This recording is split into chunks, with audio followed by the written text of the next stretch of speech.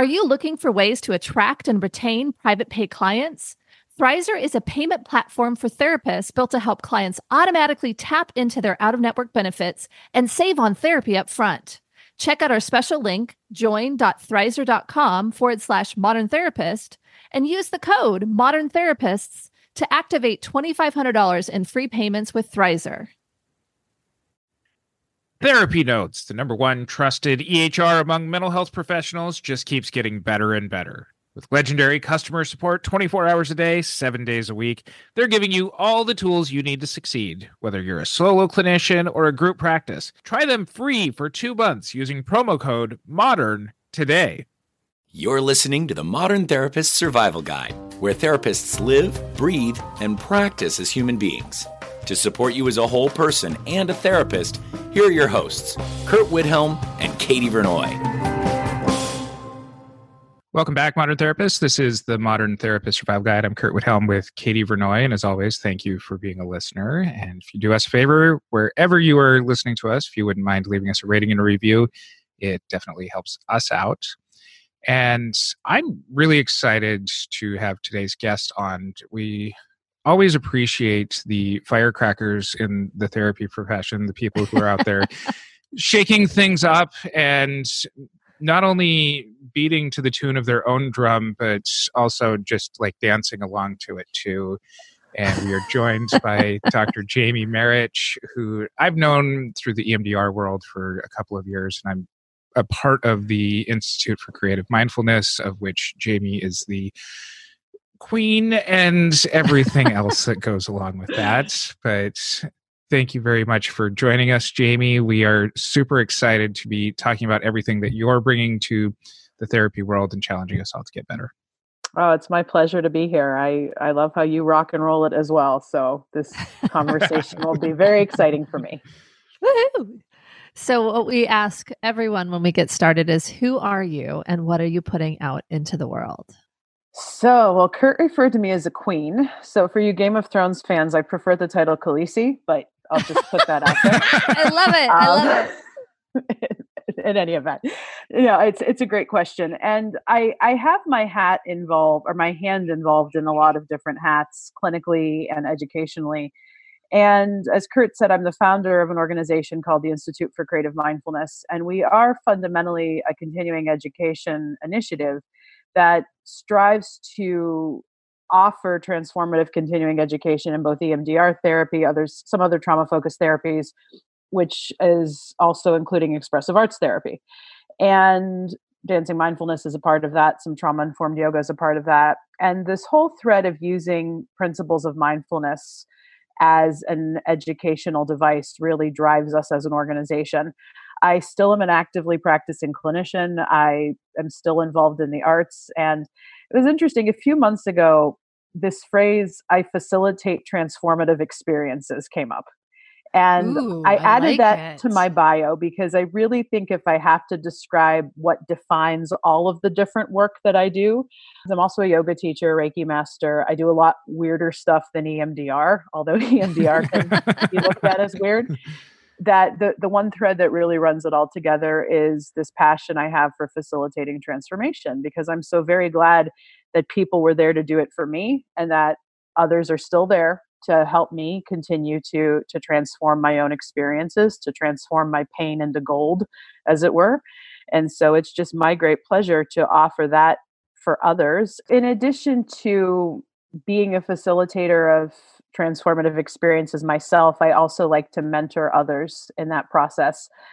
With the Institute for Creative Mindfulness, we have a very active faculty network on both the EMDR and expressive arts side, people we've brought in as consultants to work with our team and hope to continue to mentor into faculty role. Curt is one such individual who has started as a student with ICM and has been involved now as a facilitator and assistant. And I mean, to me, the mark of a good teacher is when you teach others how to teach as well and mentor others how to pass that forward as well. Because my vision is not to go out and do all the classes. I would much rather have a group of people who can share a lot of these transformative practices in their own communities. Nice. I love that. And if you want to come onto our podcast and give me comments like Jamie, you can reach out to us on our social media. Wonderful. Now, having gotten to know Jamie over the last couple of years, I think that you, in some ways, have a unique story that led you into becoming a therapist. And, there's factors that a lot of other people share. But I think to kind of put today's episode into context, I think it's important to kind of know where Jamie's coming from and why she does the things that she does. It's a great question. I actually detested psychology when I was an undergraduate student. My degree is in history and American studies, which is a subset of the English department. Basically means I have a pop culture degree.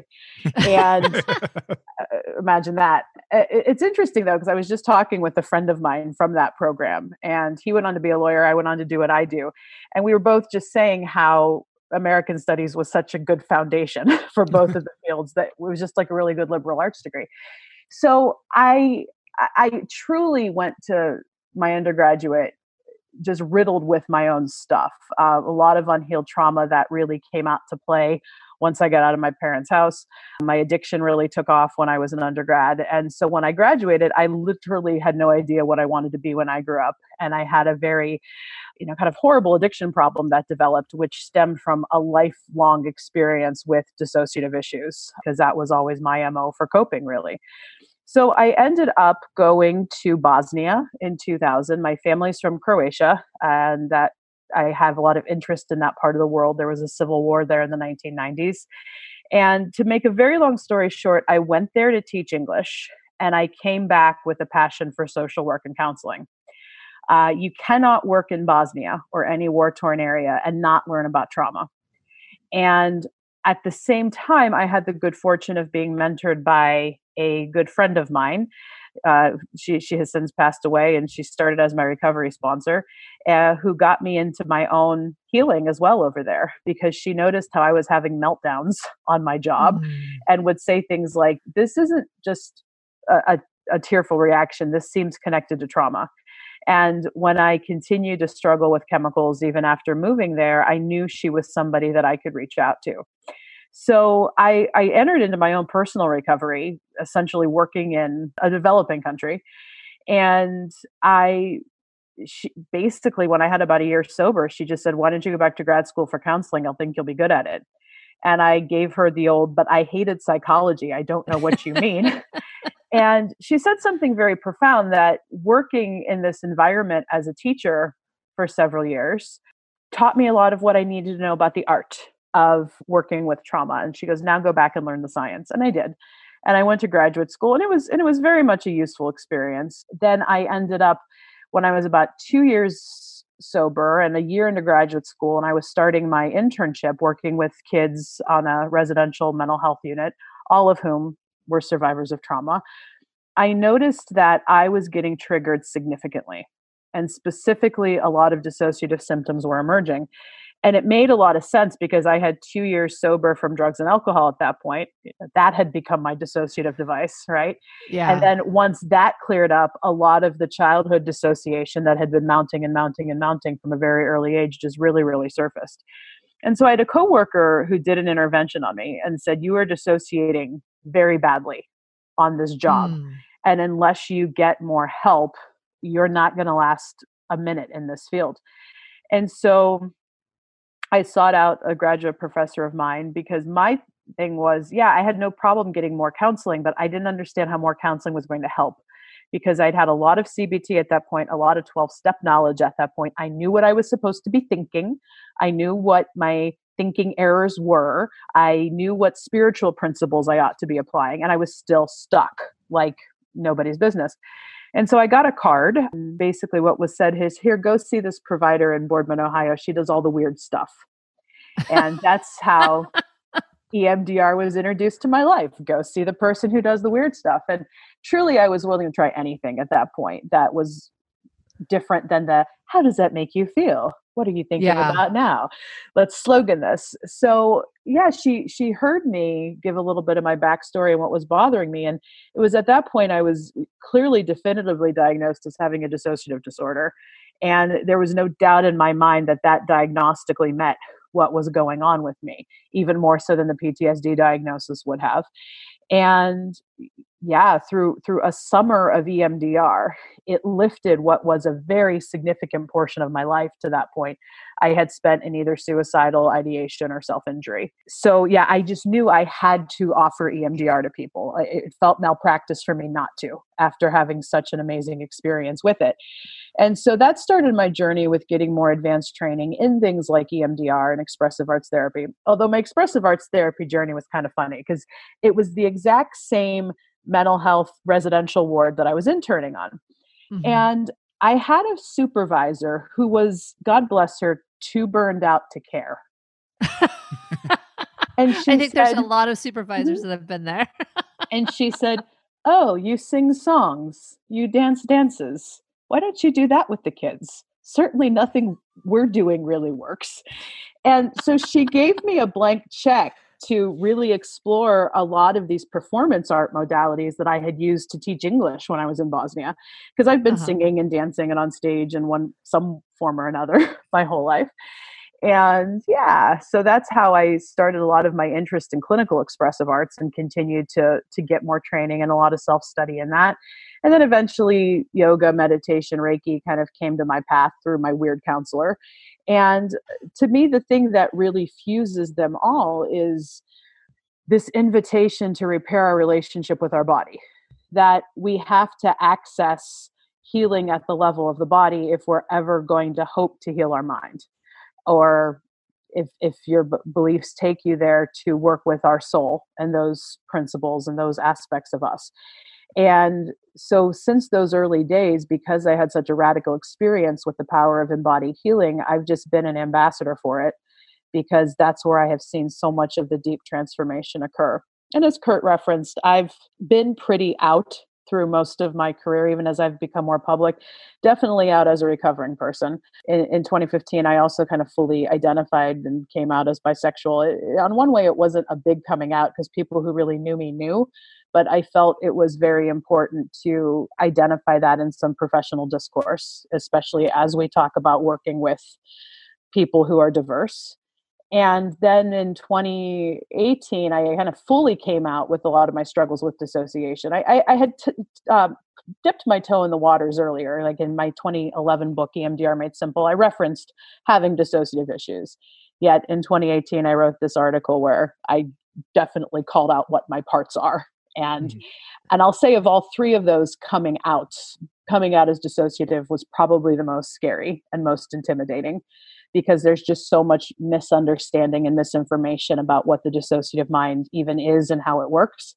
Yet I felt to truly teach about it, I had to be candid. And that's why I made the choice I did. Thrizer is a payment platform designed for out-of-network therapy. As a therapist, you would use Thrizer to charge clients for sessions and collect your full rate upfront. From the client's perspective, Thrizer links to their health plan, so insurance claims are automatically submitted for them upon every charge. From there, Thrizer manages the claims end-to-end so that your clients don't have to worry about manually submitting super bills or getting on calls with insurance. The best part? Thrizer allows clients to only pay their co-insurance portion for sessions, while Thrizer covers the rest of your fee and waits for reimbursement on their behalf. They also offer you an instant benefits calculator for free, allowing you to provide upfront transparency to prospective clients on their out-of-network coverage. Therapists only pay a standard 3% credit card processing fee per session with no additional fees. Visit join.thrizer.com/modern therapist to get started and use our promo code Modern Therapists to receive $2,500 in waived fees for your sessions. I've heard you say before about in this field that it's easy to come out as being recovered from substances. It's relatively easy to come out and get a community around coming out as an LGBT therapist. The dissociative aspect, I've heard you talk about kind of the response to being a therapist who dissociates as being new territory. And I'm wondering if you can talk about what the therapist community's response to that initially was, and then also kind of how your clients have responded to knowing that this is a shared feature too. Great question. The only comment I'll make about coming out as an LGBT therapist is very determined on where you're at in the country, because there's still a lot of folks that really, really struggle. The interesting point, though, about coming out very fully with dissociation is, by and large, the response I've gotten from other therapists has been one of gratitude. I remember a few years back when I kind of tested it out at a talk that I was giving and was just speaking very candidly about dissociation. A woman came up to me afterwards just in tears saying, "I can't believe somebody at the front of the room is talking so candidly about dissociation." And it just meant a lot to her. And then when I wrote the article in 2018, the Fighting Dissociation Phobia, the letters I got and emails were just overwhelmingly positive, with many other therapists coming out as a dissociative professional to me as well, saying they had never told anybody. I've had EMDR trainees come up to me and just with a lot of shame, because they're afraid of how they've been judged for it, not only thank me for what I've done, but then eventually come out to me themselves and then ask, how can I be real about this while also taking care of myself? So yeah, if people are talking crap, which some of them are, Curt, as you encountered at a very recent conference. Oh, yes. Yeah, because I think the biggest threat that is out there about it is not, oh, she's impaired in any way, because I really believe that a big part of coming out is, if people ask me, well, what are you doing to take care of yourself? I have to be able to tell them very candidly. And for me, being candid is a big part of how I do stay present, to be quite honest. It's when I'm hiding who I really am from the public that I run a bigger risk of being a danger to my clients, right? And in terms of the client base, I've gradually attracted more and more over the years. It's also other folks who have some level of dissociation due to trauma, who really feel they want to have a therapist who's candid about being able to talk about it, and they don't feel they have to hide from. Because I cannot tell you, and you may have encountered this too, or your listeners may have, the amount of clients who have just experienced a high degree of shame from therapists about dissociative symptoms they experience. And therapists who say things like, well, if that part's bothering you, just tell that part to shut up. Oh yes. Geez. Yes. Don't listen to those parts of yourself. And I think some of that comes from maybe a well-intentioned, but definitely a misunderstood place about the disease, and not even the disease, but just the way the dissociative mind works that can manifest as a clinically significant disorder. So overall, it has been an incredibly positive experience, because I've learned in my addiction recovery that the more comfortable I have been able to be with being authentically me and to speak from this candid place, the better I am, the more functional I am, the better the teacher that I am, the more present the teacher that I am. And I remember many years back, people were asking me, well, Jamie, when are you going to do a course on EMDR and dissociation? Because it's a very hot topic in the EMDR community. How do we work with dissociation? You work a lot with complex trauma. And my answer in my gut of guts was, I could not teach on dissociation until I was able to be real about it. Mm-hmm. That I could go up there and do the PowerPoints and cite the citations and cite the studies, which are important, to be clear, because a lot of that has really been needed to validate the existence of dissociation. But that's not my style to talk about it from that perspective, because anytime I would try to do that, it was just feeling like I was turning into a number or a clinical pod, as opposed to, this is a very rich lived experience I have to share. And I've always been careful in any of my speaking candidly that it's not all about me, because I, as a phenomenologist, I recognize that anybody's lived experience here is valid to enter into the discussion. And one thing I try to do in teaching on dissociation is to help people recognize the power of their own lived experience to help them make better clinical decisions and intertwine with what they've already learned.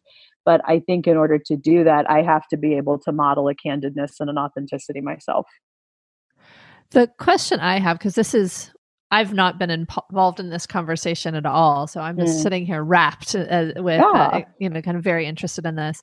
But when you said that therapists have been relieved and there's not been, this huge pushback, except something that happened with Andrea. So we'll talk about that next. But for me, I guess I want to more fully understand the experience, because I know there's times when I mildly dissociate in session where I'm overwhelmed or whatever. And I stop tracking. I do those types of things that are fairly typical. And I haven't really thought about what it would be like to have dissociation in session in kind of a more, I don't know what the right word is, in a more kind of intense way. I don't know, like, I know what I do to take care of myself to try to stay present.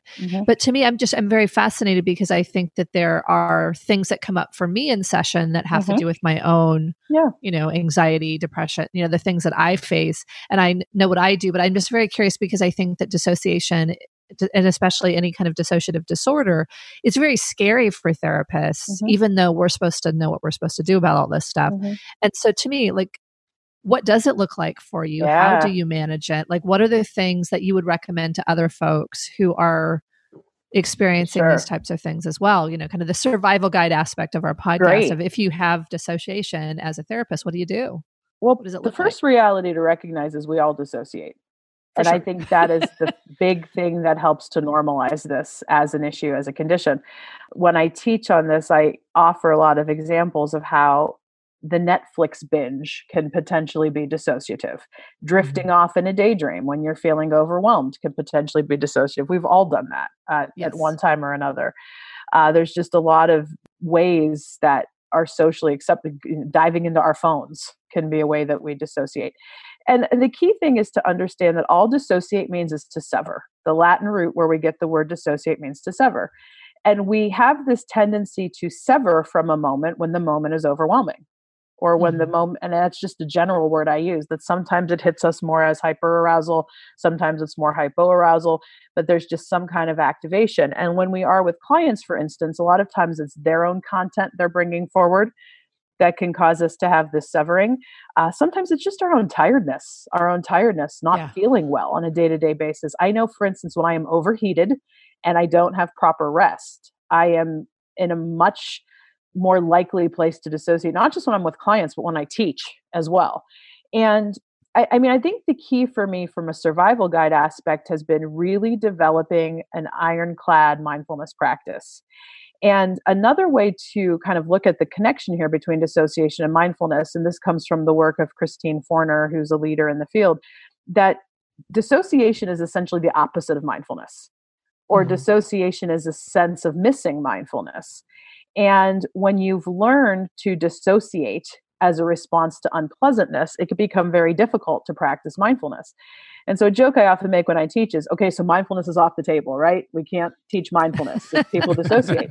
It's like, BS. I mean, the answer is obviously that's the medicine is teaching mindfulness, but in a way that's very graduated, very meet people where they're at. And so not only would I take that approach with clients who dissociate, but for me as a therapist, having my practices I do every morning before I see a client or before I teach are absolutely vital. And it's a little yoga sequence that I do, a breath sequence that I do. I carry rocks in my pocket. Some breath strategies I could do in any given moment can always help kind of bring me back. And my favorite working definition of mindfulness is the practice of coming back to the present moment. And that's a linguistic thread that we really get from the Sanskrit definition of mindfulness, that mindfulness is not like be here. I mean, it can be that whole be here now idea, but even more than be here now, it's okay, notice that you're not here now. Yeah. And when you do, how can you return back to the now? And I say this when I teach, that it may take you 8-10 times a minute to keep coming back. But the more and more you do it, the more automatic that it becomes. So something that I train therapists with, especially when I'm working with them on kind of how do you develop your wellness and your self-care plan, is I would rather see you do small mindfulness practices throughout the day in a consistent manner than do nothing and go to one good yoga class every weekend. Still go to the yoga class if you can, if that's your self-care you've established for the week. Still go to the spa. But the best, most consistent self-care that will help you stay present and will help you release as you go is to have these little release rituals and strategies. Another one that I do often is after sessions, I'll just kind of flick my hands down to the ground. Mm-hmm. And as a way of saying, okay, I'm releasing whatever I picked up in that session. And sometimes even during the session, if I find myself drifting off in any way, I know how to place my hands or my fingers just so, using some yoga mudras I've learned. Sometimes it's just a matter of drawing my attention back to the third eye area, the center of the forehead. Even if I can't touch it because that's drawing too much attention to myself, just bringing my attention and awareness there and taking a breath into that is another strategy I do as I go, because that third eye area, which would be the woo-woo way of looking at it. Yes. The scientific reality is that's our medial prefrontal cortex, which is where mindfulness happens. It's the pineal gland, which is responsible for so much of this like good hormone release. So it's really just an accumulation of little strategies like that I've had to learn for my own survival in this world that I believe make me a much more present therapist. And I hope to pass that on to others. So we've hit a couple of times in this episode or made reference to EMDR, which for our American audience is the big EMDR Association. Yeah. Really, what happened at the most recent conference is just a therapist with a bone to pick, asking questions. And imagine critical therapists out there, but yeah. And to be clear, that's not EMDR's fault. I mean, no, that's literally any conference other than Therapy Reimagined where this happens. Wonderful. Yeah, because if anything, I just want to interject before you say the rest of your question. I give a lot of props to the EMDR International Association for inviting me to speak this year from this personal perspective on dissociation. I didn't think they would, and they did. And so I really give them credit. And yeah, as Curt mentioned, there was a therapist in the audience who seemed to have a bone to pick about my perspective, but I just dealt with that. So. But for our longtime listeners, Katie's made reference before about some of her distancing from a professional organization. You've had kind of a story that's similar with this, with EMDR, and kind of where I think the benefit to our audience is knowing when you have disagreements, knowing what kind of advocacy that you can do, and kind of that reconciliation process of where your journey is when it comes to the professional organization. Well, I'll tell you a little bit of the backstory, because the more I've really analyzed it, I don't see EMDR as a lot of the culprit for some of my disdain earlier on, as just more the EMDR establishment. Because to give listeners a little bit of a backstory, I mean, I think EMDR here is actually what has allowed EMDR to really grow. Because EMDR was, of course, created by Dr. Francine Shapiro, the late Dr. Francine Shapiro in 1989. And it was handled for many years just under the auspices of her institute, the EMDR Institute. And even in these modern times, the EMDR Institute is still kind of seen as like the old school EMDR training with models that are most connected to Dr. Shapiro and people who really stayed close to her. But in 1995, Dr. Shapiro recognized that we had to have a separate organization independent from her EMDR Institute in order to regulate standards and training over EMDR. And what Dr. Shapiro did was essentially allow EMDR to be created. And I give so much credit to her for that now, in a way that I didn't really have vision to see 10, 12 years ago when I was really first starting to get involved.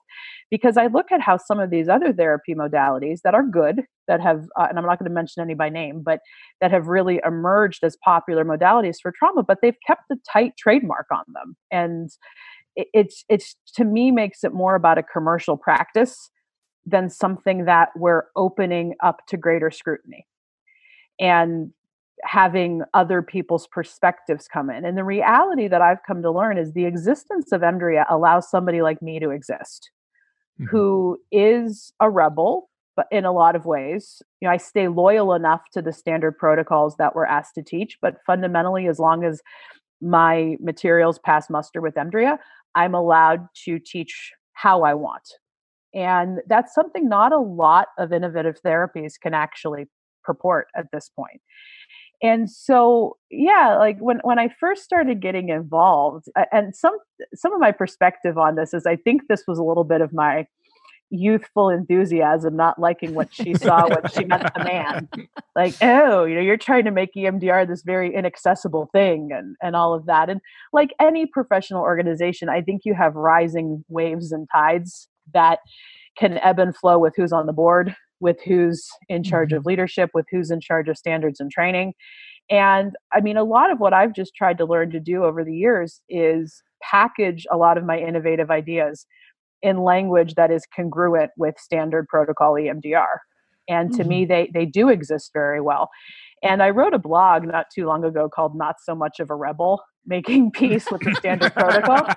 Because what I've really learned is that the standard EMDR protocol, for instance, which EMDRIA enforces, is not the enemy. I think if it's rigidly applied, it can certainly be the enemy. But the key that I've learned now in training other therapists is you have to teach the standard protocol well. And to intone the wisdom of one of my yoga trainers, you have to learn the rules so you know how to break them elegantly and in what context to break them elegantly. But if you don't learn the rules to start with, then you're just going to come off as amateur. And I think a lot of my conflict and what I'm still kind of this legendary figure for in some circles is in 2010, just such early times.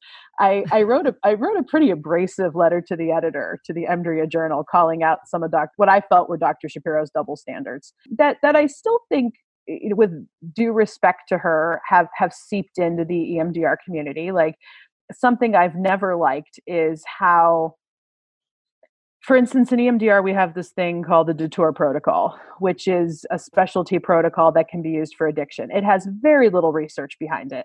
But to me, the reason it's been elevated so high is one of Dr. Shapiro's close associates developed it. Whereas when some other folks would come out with their innovative ideas, what would often be used to squelch them down is, well, where's the research? And so what I essentially did in that letter to the editor was call out what I saw as a double standard. And she answered it in a way that I think was diplomatic and fine at the time. But that's something I didn't like. And it's a reason I distanced myself from the EMDR mainstream for about 5 years at that point. Because I never abandoned doing EMDR as a therapy. I knew it was like the intervention that defined me as a trauma therapist. But I didn't know if I wanted to be involved with training it. I was offering a lot of advanced topics courses, especially on EMDR and addiction, but I didn't know if I had enough technical good girlness. I don't know where that word came from, in order to be a basic trainer or a standard trainer. And then I had a really good experience. This is kind of what brought me back into the fold. In 2014, I was invited to Brazil. And in the interim from like 2010 to 2014, I still did a lot of trauma teaching. I was mostly teaching just courses in trauma-focused care for one of the national circuit companies. I had developed Dancing Mindfulness during that period and was experiencing a lot of EMDR ideas. And then I went to Brazil. And I think this is a fun story, so I'm going to tell it. The Brazilian EMDR Association invited me to come down. They had read my book, EMDR Made Simple, to speak on EMDR and addiction. And I was a little mystified because all of them in their establishment were trainers for the EMDR Institute, Dr. Shapiro's company. And I think my first response when they invited me was, do you know who I am and what I believe? Because, like, cool, I'd love to go to Brazil. But and the woman who invited me said, yeah, I read EMDR Made Simple. I don't agree with everything in it, but we like the way you teach on addiction. So would you come? And there was this sense of, when you do a demonstration, just follow the standard protocol and you'll be fine. And I really had no problem doing that because I never felt I had deviated much from the standard protocol. But what I had always been about was amplifying a higher degree of phase 2 preparation, being more creative with these cognitive interweaves or proactive measures we use when somebody gets stuck. And what was funny was I did this demo in Brazil on stage. And what I found was I followed the standard protocol, but I was myself how I did it. I brought my own personality into it. And afterwards, I just had such a great response to it. And in that moment, I knew I could be a trainer. That the key here is teach what I'm supposed to teach, but with the personality that makes this more friendly and more accessible. And even at that point, I have found that the EMDRIA standards had become, because like with a lot of institutions, you have your ebb and flow with sometimes the standards and trainings, people getting more rigid and then a little more relaxed. And I noticed that there was a little bit of a relaxing as long as you were able to justify why you were making the modifications you were making. And even in the EMDR standards now, by EMDRIA, you're allowed to teach whatever you want supplementary for preparation, for closure, for how you take history. But what they want you to stay adherent to is kind of the standard reprocessing protocol. And when I realized those were the rules, I'm like, I could follow these rules. So it's just really cool.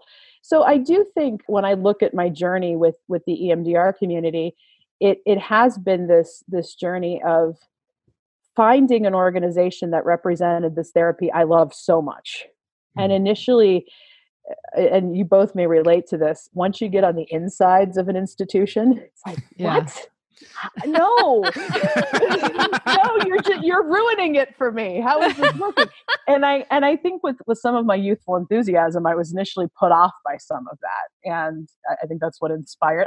I don't regret I wrote that letter in 2010 because people still talk to me about it, which is funny. But I really have learned as I've stepped back just a lot of the position Dr. Shapiro was in. And it was something I was not sensitive to when I was younger, that she was really hated for putting this thing out that many saw as too good to be true. And she had to really crank down and get institutional and just advocate for a lot of research in order for people to not see her as a total quack. And the more I realized that her insistence on that is why EMDR is so mainstream now, I have nothing but gratitude for her. I mean, I still don't agree with some of the ways she kind of has taught EMDR, yet, I mean, how could I not love it and see her as a genius for giving us this thing that's helping to change so many lives now? Not only does Therapy Notes combine billing, scheduling, notes, secure messaging, group telehealth, and more into one streamlined platform, they're also always adding new features and forms to their library. So no matter your specialty, Therapy Notes has you covered. Learn more at therapynotes.com and use promo code MODERN for 2 months free.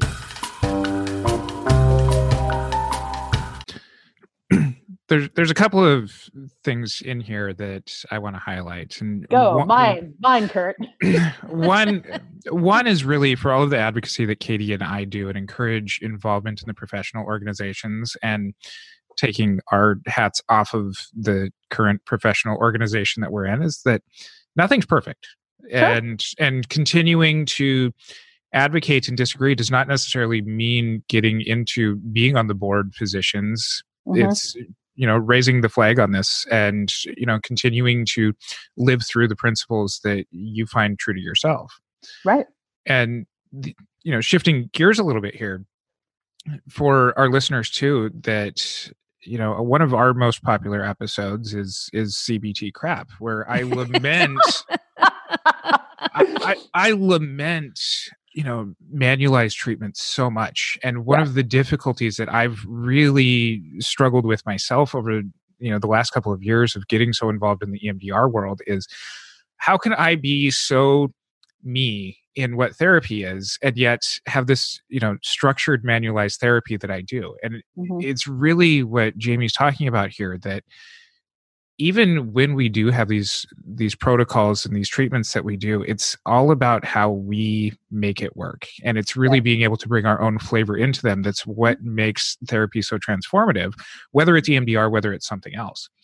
And unfortunately, so many people get trained in just do this protocol, don't have flavor. And as I've gotten more and more involved in EMDR and through the consultations that I provide, I talk about the basic protocol is like learning the chords on a piano, whereas actually demonstrating it is playing jazz. And so there's a lot of just kind of having that foundational aspects of what you do, but it ultimately becomes how you do it that makes it work. Agreed. Well presented, well summarized. So I'm not an EMDR therapist. I've not learned it yet. And I say yet because I know that Curt's going to convince me that I need to learn it at some point. Yep. he's totally converted. And so with the great respect I have for Curt, I've started opening my mind to EMDR, but I do recognize that it felt very woo-woo. It felt like this weird protocol because I was, in school at the time that it was just starting, not right when it was starting to be created, but when it was starting to kind of see the light of day, so to speak, on more of a mainstream stage. And I just didn't get it. Now I'm starting to get it. So I'm not going to say that I'm asking completely from my own position, but close to my own position. Why do you think those of us who are general practitioners don't get it. Like, what is it about EMDR that we don't understand? Because to me, I feel like there's a lot that and there's so many different protocols and therapies that do what you're talking about, kind of get into the healing the body and those kinds of things. And so I guess, tell me why you love EMDR so much is maybe what I need to be asking. For me, I'll call it out. It was just such a powerful personal experience with it that had I not had that, I don't know if I would have been this much of an advocate for it. And it was such a powerful personal experience I had after trying so many of the standard things that helped, to be clear. They got me far, but not through that ultimate stuck point that asked me to get to the level of my brain below the words, below the thoughts, and into the body and the memories and all of that. So, I mean, I want to be clear that for me, it was having that deep personal experience. For a lot of our trainees who come forward, even if they haven't experienced EMDR very directly, a lot of what brings them to us is this sense of frustration that what I'm doing still isn't enough, that it's not helping people kind of clear that ultimate stuck point. But then following up on that, I also want to be clear, I am not one of those EMDR as a panacea type. I think anything that gets into the body has potential here. And any clinician who is serious about working with trauma ought to be trained in at least one of these specialty modalities that goes below just this talk therapy norm, because that's where unhealed trauma really kind of plagues us. And it's fascinating because I also do a lot of work on a concept called spiritual abuse, having grown up in some toxic religious environments. And a lot of these clinical organizations and therapeutic modalities really are like religions, if we're being very clear about it. You have your devout believers who kind of ruin it because they can be so zealous and fundamentalist about it. But I mean, even part of my spiritual path right now is I'm a fusionist. I mean, I still have a Christian identity, but I have a lot of Hindu threads in me as well from my yoga practice. And there's a lot about Buddhism I draw from. And to me, one informs the other. And that's a lot of the kind of person that I am. And so it's a lot of the therapist that I am as well. That for me, EMDR and expressive arts are my two main things. They inform each other very beautifully. But I do draw on a lot of learnings from other therapies. So I think the key is, are you doing something you're passionate about, that you believe in? Because if you know anything about the common factors research and some of that project, the therapist's passion and belief that something will work for the client is one of the main ingredients that's believed to be a factor in why therapy does work for people. Because I can't, in good conscience, sell something I don't believe in. Yeah. And for me, that's CBT in these day and age. I mean, I recognize that it's the needed starting point for a lot of people. And so I can pull out enough CBT stuff if I have to. But my presentation of that is more DBT at this point because, mindfulness.